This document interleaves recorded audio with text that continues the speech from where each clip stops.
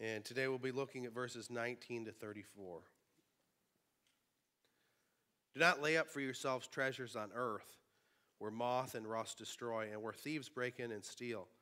But lay up for yourselves treasures in heaven, where neither the moth nor rust destroys, and where thieves do not break in and steal. For where your treasure is, there your heart will also be. The eye is the lamp of the body, so if your eye is healthy, your whole body will be full of light. But if your eye is bad, your whole body will be full of darkness. If then the light in you is darkness, how great is the darkness? No one can serve two masters, for either he will hate the one and love the other, or he will be devoted to the one and despise the other. You cannot serve God and money. Therefore I tell you, do not be anxious about your life, what you will eat or what you will drink, nor about your body, what you will put on. Is not life more than food, and the body more than clothing? Look at the birds of the air. They neither sow nor reap nor gather into barns, and yet your heavenly Father feeds them. Are you not of more value than they? Which of you, by being anxious, can add a single hour to his span of life? Why are you anxious about clothing? Consider the lilies of the field, how they grow. They neither toil nor spin. And I tell you, even Solomon in all his glory was not arrayed like one of these. But if God so clothes the grass of the field, which is today is alive and tomorrow is thrown into the oven, will he not much more clothe you, O you of little faith? Therefore do not be anxious, saying, what shall we eat, or what shall we drink, or what shall we wear? For the Gentiles seek after all these things. And your heavenly Father knows that you need them all. But seek first the kingdom of God and his righteousness, and all these things will be added to you. Therefore do not be anxious about tomorrow, for tomorrow will be anxious for itself. Sufficient for its day is its own trouble. Well, in our day and age, with smartphones that have GPS that are built into them, it's a lot harder to get lost than it used to be. But it's not impossible. And one of the easiest ways that you can get lost today is by putting in the wrong destination. For example, when my wife first started working at the place she works on Delaware Avenue in Buffalo. And I didn't realize that apparently there's like 4 Delawares. There's a Delaware Avenue in Niagara Falls, there's a Delaware Road, there's a Delaware Street, there's a Delaware Avenue Buffalo. There might be another one that I'm missing as well. And so I put in the wrong one, and I started going the complete opposite direction when she first started working there. I know near my parents' house, they live kind of close to NCCC, there's a Town Line Road, and then about 2 miles away, there's a different Town Line Road. When I was growing up, I grew up on Lockport Road, and I remember sometimes we would order pizza and get it delivered, and the pizza delivery person would call us and be like, we're at the address, but there's no house here. And they would be at Lockport Road in downtown Niagara Falls, not in Sanborn. I know several years ago, before Paul was born, Stephanie and I went on a trip to Florida, and we went to Sanibel Island. I looked up this restaurant that I thought looked cool. I think it was called the Lazy Flamingo or something like that. And it had really good reviews, and I think it was supposed to be like 30 minutes away from where we were staying. So I thought we'd go check it out. So I put it into the GPS. We just keep driving and driving and driving and driving. About 50 minutes, an hour later, we finally get there. And let me tell you, it wasn't worth an hour drive. So we're a little bit disappointed, and then we're headed back to the hotel that we're staying at. And about 30 minutes back, we look, and on our left-hand side is this restaurant called the Lazy Flamingo. Apparently, there were 2 locations, one on Sanibel and one on Captiva. We drove all the way through Sanibel to get to the one on Captiva because we put in the wrong destination. That's the easiest way that you can get lost today, is putting in the wrong destination. And I think as believers in Christ, sometimes we can do the same thing. We have the map, so to speak. We have the Word of God. We have God's instructions to us. We have kind of the easiest access to God's Word of anybody in the history of the world. I mean, we can listen to God's Word. We can have God's Word in, 30 different translations. We have so many different resources to access God's Word. And so we know God's Word. We have access to God's Word. But sometimes I think we get off track because we put in the wrong destination. And really the destination we put in is earthly destinations. We're focused on this earth rather than on heaven. Why do I say that? What's some evidence that we're focused on this earth more than on heaven? What do we think of as the successful life? Sometimes we think of money, security, good job, good career. Even in church circles, people think of a successful church as being tons of people, tons of money. What are the things that we worry about? We worry about earthly things. How we're going to pay our mortgage. That our kids are going to have a good education. They're going to be happy, have a good job. We worry about our retirement. The things that are often on the top of our list are earthly things. We worry about earthly things. Think about our prayers. We often pray for earthly things. You know, somebody gets sick or injured, we rightfully pray that they would be healed. But how often do we pray for their soul, that Jesus would meet them in their time of need? That if they don't know Christ, that they would come to know him. That if they do know Christ, that they would trust in him and rely on them in the midst of it. We're often focused on the earthly rather than the heavenly. We're often not focused on the kingdom of God. And oftentimes we think of kind of our earthly destination and our heavenly destination. We think of as kind of two separate destinations. Like right now we're focused on this earthly life, and then one day after we die, then we'll be focused on the heavenly life. But I think we got it all mixed up. This earthly life is just kind of a way station.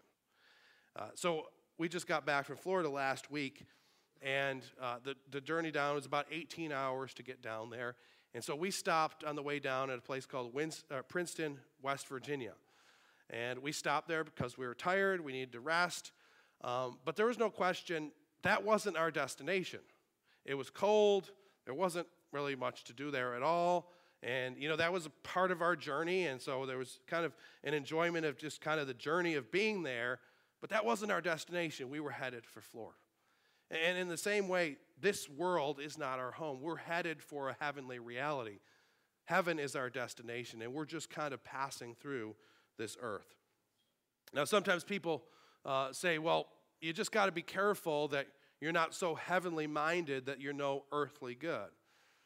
And I don't think that's really possible. I don't think it's really that possible to be so heavenly minded that you're no earthly good. And sometimes when people say that, you know, there are certain people that are maybe like, well, you know, this world is terrible. I'm just waiting for heaven, can't wait for the Lord to come back, you know, and they don't do anything with their life. That's not what being heavenly minded is about. It's not just about our destination. Of course, when we go to heaven, if we're believers, when we die, if we're believers, we're going to go to heaven. So it is a destination, but it's more than that. And when Jesus talks about heaven, he often talks about the kingdom of heaven. And he says the kingdom of heaven is not just a destination. He says the kingdom of heaven is among us. It's here. It's inbreaking into the affairs of men. And so being heavenly minded, it's not simply about a destination. It is a destination, but it's more than that. I believe that being heavenly minded means focusing on the things that are important, making our lives count, and living in light of eternity. It means living in light of God's kingdom, living in light of what God is doing and what he's going to do in the kingdom of heaven. And I think here in this passage, Jesus demonstrates kind of the benefits of being heavenly minded. And earlier on, we talked in Matthew chapter 5, Jesus gave the Beatitudes and talked about the blessed life. And blessed is kind of a word that's similar to the word happy, joyful, and what it looks like to be happy and joyful. And in this passage, I think he shows us that if we're going to be happy, if we're going to be joyful, the blessed life means living a heavenly minded life.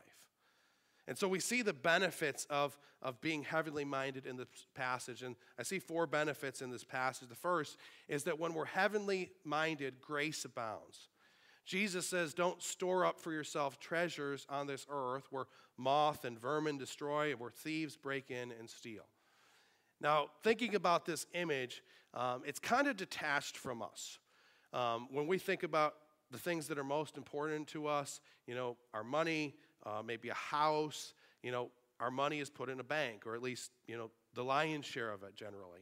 Our house has house insurance. But at that day and age, they didn't have banks like we have today. They did have banks, but they were more like lenders. And they didn't have safe places to put their stuff. And so remember when Jesus gives the parable of the treasure hidden in the field, we think about a treasure hidden in the field, and it's kind of like a mythology, like a pirate hiding a treasure. But at that day and age, that was a very practical thing. If you had money, if you had something valuable, you didn't want somebody to steal it, you had to hide it. You had to handle it on your own. And so Jesus says that these treasures that you have on this earth, they're vulnerable. They're vulnerable to the elements, vulnerable to moths, to vermin. I don't know if you've ever had something that was in your attic or basement or shed or garage, and the mice get in it and destroy it. It's not a fun experience. Also, thieves can break in and steal. And so Jesus says your treasures are vulnerable. You store up for yourself these things that can deteriorate and can be stolen from you. Now again, the context is kind of separate from us, but for all of us, our treasures are always vulnerable. Maybe we have some money in the bank, and it's relatively safe there. No one's going to steal our money from the bank, but there's things outside of our control that could make our money virtually worthless within minutes. For example, several years ago, in Hungary in 1946, they held the record for the most extreme monthly inflation rate ever, which was 49.9 quadrillion percent in a month, 4.9 times 10 to the 16th percent. It meant that prices doubled every 15.3 hours. November 14th, 2008, Zimbabwe's annual inflation rate was estimated to be 89.7 sextillion percent. The highest monthly inflation rate of that period was 79.6 billion percent, and a doubling time of 24.7 hours. And we think inflation is bad here. I mean, imagine things doubling that fast. Our money would be worthless in a matter of hours. So there's things outside of our control that can make our treasure worthless. Think about our homes, and if you own a home, you probably have house insurance. This last fall, I went down into my basement and I saw this little pile of soil by the window. I saw these little brown bugs there, and I started to freak out because I'm doing internet searches, and I think they're termites. And in the course of that experience, I looked up and I found that house insurance doesn't usually cover termite damage. Now, thankfully, they weren't termites. They were just a harmless little ant. But there's things outside of our control that could take away our treasure. Floods, unless you live in a flood zone, have insurance through FEMA. Generally, house insurance doesn't cover flooding. And so our treasures are always vulnerable. They're always subject to corruption, to thieves, to brokenness. And so Jesus says to store up for ourselves treasures in heaven where moth and rust don't destroy, where thieves don't break in and steal. And what is Jesus talking about when he's talking about these treasures in heaven? And how do we get these treasures in heaven? What he's talking about, we don't know for sure exactly what these treasures will look like. I've always looked at this passage and thought about, Jesus talks about treasures, and what is one thing in this life that you can take with you to heaven? There's only one thing. The only one thing that you can take to heaven is other people. And so I've thought maybe Jesus is talking about other people. I don't know if that's the case or not. Maybe he's talking about other treasures as well. But there's treasures in store for us that are that are secure, that will never be taken away. And I think from the totality of Scriptures, it's clear the way that we receive these treasures. It's by trusting God, obeying God, being faithful in the little things, and then he stores up for us this treasure in heaven. Why is that grace? Why does being heavenly minded mean that grace abounds? Because we don't deserve those rewards. We're finite, sinful human beings, and yet God in his infinite grace allows our actions to live on forever. He allows our actions on this earth to have eternal significance, that the things that we do matter. So when we get up in the morning, we don't have to worry about whether we have significance or not. Christ allows our actions for him to live on into eternity. Peter writes this in 1 Peter 1, 1-5. Blessed be the God and Father of our Lord Jesus Christ. According to his great mercy, he has caused us to be born again to a living hope through the resurrection of Jesus Christ from the dead, to an inheritance that is imperishable, undefiled, and unfading, kept in heaven for you, who by God's power are being guarded through faith for salvation to be revealed in the last time. As the famous missionary martyr Jim Elliot once put it, he is no fool who gives what he cannot keep to gain that which he cannot lose. So when we're heavenly minded, it means grace abounds. It means that God gives us a treasure in heaven that's unfading, undefiled, that cannot be taken away, and he allows our actions on this earth to have eternal significance. The second benefit of being heavenly minded is that when we're heavenly minded, it means that generosity overflows.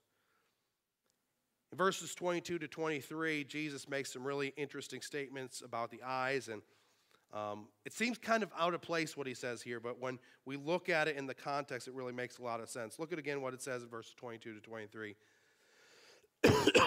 The eye is the lamp of the body. So if your eye is healthy, your whole body will be full of light. But if your eye is bad, your whole body will be full of darkness. If then the light in you is darkness, how great is the darkness? So again, what he's saying here can be a little bit confusing, like the eye is the lamp of the body. What is he talking about when he says the eye is the lamp of the body? I think what he's talking about here is the fact that the eye is the organ through which we receive light. That is, if you're going to experience light, you have to have eyes that are properly functioning. If your eyes are closed or if you're blind, what are you going to see? All you're going to see is darkness. And so light is not just an external reality, it's something that's apprehended. And so you could be standing and looking straight at the sun, and if your eyes are not working properly, you're only going to see darkness. And so Jesus says that the eye is important. If the eye is healthy, your whole body will be full of light. But if your eye is bad, your whole body will be full of darkness. Now, what does he mean about this eye that's healthy and the eye that's bad? Well, in the Greek, there's literally an implication of the healthy eye being the generous eye, and the evil eye, or the bad eye, being a stingy eye, which actually fits this context quite well. And if you look at the NIV and some other translations, you'll actually maybe see a footnote at the bottom that suggests that as well.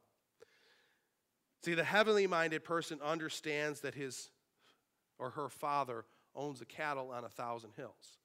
And so the heavenly minded person realizes that God's supply is never going to run out. And so they're not constricted. They're not focused on just what they have. They're focused on the provision of all that God is going to provide. I don't know if you've ever experienced somebody who is incredibly stingy with money, and you spend time with them, and maybe it feels constricting. Maybe it feels like, oppressive, like that there's no opportunity there. It's all in the eyes, what we see.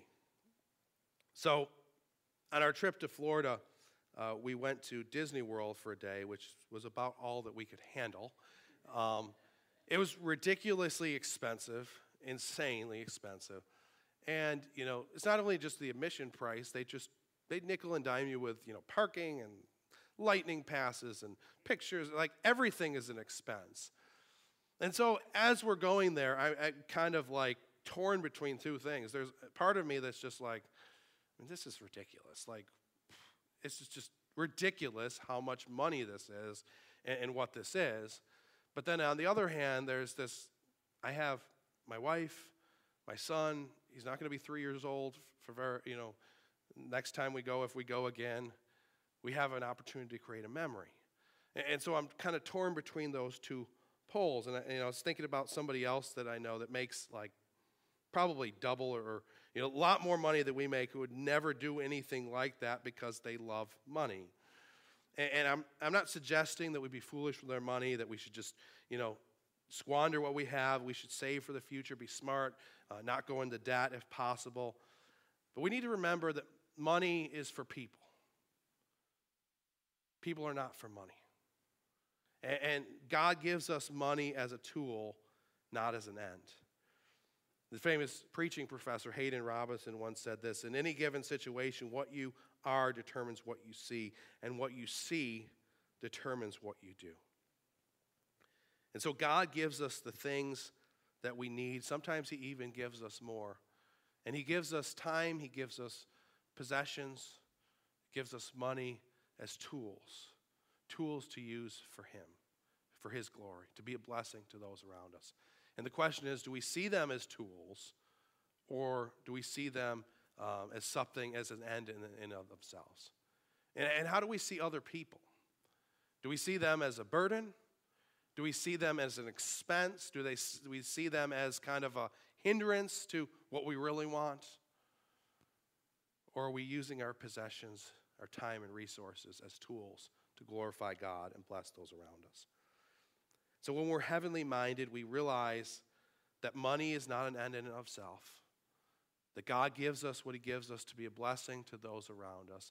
And as we do that, generosity overflows in our heart, and our eyes are healthy. Our eyes see the possibilities of all that God can do. Third, Jesus says when we're heavenly minded, our allegiance is total. Look again what Jesus says in verse 24. He says, no one can serve two masters, for he either will hate the one, love the other, or he will be devoted to the one and despise the other.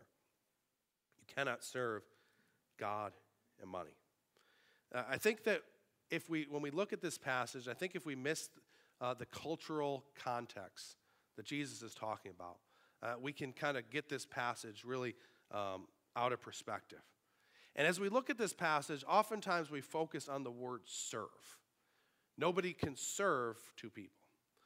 And that's actually not true. We can serve two people. There's many people, multiple part-time jobs. You can serve your spouse and serve your kids. You can serve many different people. So if we're focusing on the word serve, this passage doesn't make a whole lot of sense. But the focus of this passage really is the word master. Nobody can serve two masters. You can serve two people, but you can't serve two masters. And the context that Jesus is talking about is he's talking about the context of slavery. A slave can't serve two masters. You know, if you have someone who was a slave in the ancient world and one master said, okay, I need you to make pork chops for dinner, 6 o'clock for my family. And the other master said, I need you to make hamburgers for my family at 6 p.m. What is the slave going to do? He's going to hate the one and love the other. He's going to despise the one, choose the other. He can't do both. And so Jesus says in the same way, you can't serve two masters because a master requires total commitment. And so he says you can't serve God and money. You can't serve God and really you can fill in the blank. You can't have God as your master, something else as your master, because they'll be pulling you in opposite directions. Either you'll follow after God and use money, or you will follow after your money or fill in the blank, whatever it is, and then use God to try to serve that thing, whether it's money or relationship, career, whatever the case may be. You can't serve two masters. And so Jesus says, when you are heavenly minded, the commitment is total. You're serving one master. Finally, he says that when we're heavenly minded, our anxiety starts to disappear. So for argument's sake, let's say we put all of the first three things into practice. We've stored up for ourselves treasures in heaven. We're overflowing with generosity. Jesus is our master. We're fully committed to him. But what about our earthly needs? I mean, we need things to survive. We need food. We need clothing. We need money to pay the rent or the mortgage. We need stuff. So if we're not focused on these things, if these are not our goal, what are we going to do? And Jesus says, your heavenly Father is going to provide the things that you need. He says, you focus on the heavenly, you focus on the kingdom of God, and then God, as the perfect heavenly Father, he's going to give you the things that you need on this earth. And he gives two examples. The first is the examples of birds. He says, consider the birds of the air. They neither toil nor spin, and yet God provides for them. And this is a picture of insignificance. You know, think about a bird, and you know, there's billions of birds, especially probably even more in the ancient world. billions of birds, and a bird is insignificant. A bird falls to the ground, it happens every day. And yet to God knows each and every bird that falls to the ground. God cares for these insignificant creatures. And Jesus' argument is, if God cares for these insignificant creatures, how much more does he care about you and me? If he provides for them to have food and shelter, how much more will he provide for us? Then he talks about the lilies of the field. You think about flowers, and Valentine's Day is coming up, and I don't know, that maybe the holiday where the most flowers are bought. Lots of flowers at Valentine's Day. You think about any kind of momentous occasion in our lives, and there's usually flowers there. You go to a nice restaurant, a wedding, a funeral, there's flowers because flowers are beautiful. But flowers are also very temporary. I have a hibiscus plant, tropical hibiscus plant at home, and it has these beautiful purple and pink flowers. But the thing that's super frustrating about them is that the blooms last literally like one day. They'll open up in the morning, and by the evening, they're closed and they're gone. Flowers are temporary. And Jesus says, you think about these flowers, and they're more intricate and beautiful than even Solomon's splendor, Solomon's temple and all the things that he did. And yet they're going to be gone in just a short time. They're going to be burned, thrown into the trash. And Jesus says, if God takes that kind of care with the flowers that are going to be gone in just a short time, how much more will he care for you? How much more will he be interested in your life? How much more will he adorn you with the things that you need? And so Jesus says, being heavenly minded, focusing on the kingdom of God, means that you're trusting that God is going to provide what you need. And so as we do that, anxiety starts to disappear because we know that our biggest needs are nothing for God. I mean, how much money do you think God has? And money it's just paper. It's just something that we've created, that man has created. And God's created this entire universe. How much does he own? How much are our biggest problems to God? They're nothing. They're nothing to God. And so when we have a heavenly perspective, when we're focused on him and his kingdom, we realize that he'll provide us with what we need. And we don't have to worry about it anymore. Jesus gives us kind of a dose of realism at the end.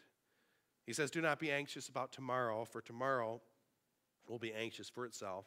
Sufficient for the day is its own trouble. When we think about the struggles that we have, oftentimes the biggest anxiety we experience is not what we're experiencing today, but our fear for what we're going to experience tomorrow. And the reality is God gives us what we need for today. He doesn't give us what we need for tomorrow. Tomorrow he'll give us what we need for tomorrow. And so Jesus gives us this dose of realism that you're going to have problems. You're going to have problems, and when you have problems, I'm going to meet you in those needs. I'm going to provide for you today. Don't worry about tomorrow. Tomorrow you're going to have your own different problems, and I'm going to be there for you tomorrow. And so we have that heavenly mindset knowing God is here for me today. God's going to provide for me today, and no matter what I face tomorrow, he's going to be there for me and provide for me tomorrow. And so as we see that and experience that and have that heavenly mindset, not easily, but anxiety starts to disappear. There's once a woman who had an interesting experience. She was boarding a plane headed for Cleveland, and as she was kind of seated in the middle, and she looked out one window, and there was this beautiful sunset. It kind of shined and brightened up the whole sky. But on the other side, it was complete darkness and ominous. And in that moment, she felt like God was speaking to her. She said, you've noticed the window, or she felt like God was saying, you've noticed the windows. Your life, too, will contain some happy, beautiful times, but also some dark shadows. Here's a lesson I want to teach you, to save you much heartache and allow you to abide in me with continual peace and joy. You see, it doesn't matter which window you look through. This plane is still going to Cleveland. So it is in your life. You have a choice. You can dwell on the gloomy picture, or you can focus on the bright things and leave the dark and ominous situations to me. I alone can handle them anyway. The final destination is not influenced by what you see and hear along the way. Learn this, act on it, and you will be released, able to experience the peace that passes understanding. God has us in the palm of his hands. We don't have to worry. Now, we're going to face trials. We're going to face difficult circumstances. But we know that God's in control. We know for us as believers, it's going to be okay because our Heavenly Father cares for us. Our Heavenly Father will never let us down. So when we're heavenly minded, our anxiety starts to disappear. So those are the four things I see in this passage that Jesus gives us in terms of the benefits of being heavenly minded. When we're heavenly minded, grace abounds. We have a reward in heaven that lives on forever. When we're heavenly minded, generosity overflows. We realize that our Father owns a cattle on 1,000 hills. When we're heavenly minded, our allegiance is total. We realize that Jesus is our only master. And when we're heavenly minded, our anxiety starts to disappear. There's an old sales manager's technique. You may have heard this before, but there were sales managers, and they would take their salesmen into a room and say, they would show them a piece of paper, and there'd be a little orange dot on one of the corners. And the sales manager would ask the salesman, so what do you see on this paper? They would always say, I see that little orange dot. And then the manager would say, well, here's the problem. You see that little orange dot, but there's all of this other possibility. You only focus on this little speck. You don't see the opportunity that's before you. You don't see all the open space. And I think as believers, sometimes that's our weakness as well. We see the orange dot. We see earth. We don't see heaven. We see the problems of today. We see trouble with our bills, our health. We see these things on this earth, but we don't see what God is doing in heaven. We don't have a kingdom mindset. And sometimes I think that leads us to a place of anxiety. Sometimes it leads us to a place of lacking purpose. Sometimes it leads us to a place of despair. Because if earth is all that there is, we're in trouble. But there's so much more. It's not just that little dot, that's just a little piece of the puzzle. God is doing so much more than we can imagine. What if we changed our mindset? What if we had that eternal mindset? What if we brought the kingdom of God to bear in everything that we did? What if we had that heavenly mindset? I'd like to close with a quote from a writer by the name of Scott Hubbard. I think that kind of sums this up, brings it together a little bit. He says this: set aside for a moment the day's pressing tasks. Hush, if you can, the hopes and desires that rushed upon you the moment you awoke. Step away from the morning's burdens. Forget what the hours ahead may hold. Now, Christian, remember, you are going to heaven. Very soon, even at any moment, you will be hastened away from all you've known here to take an eternal holiday.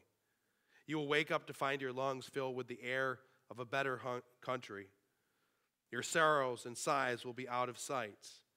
You will see Jesus face to face, and with him, you will be home. Our minds are most full of heaven when they are most full of Christ. He says, and now imagine what life might be like if, as we step back into the day's tasks, desires, and burdens, we kept one eye upward. How might today be different if we brought the hope of heaven into the stuff of earth? If thoughts of things above adorned our waking hours? We might then discover how much of our happiness rests on heavenly mindedness. And we might strive to have it said of us, as it was said of a saint of old, of that good man, let this high praise be given. Heaven was in him before he was in heaven. May heaven be in us as we live our lives on this earth today. Let's pray.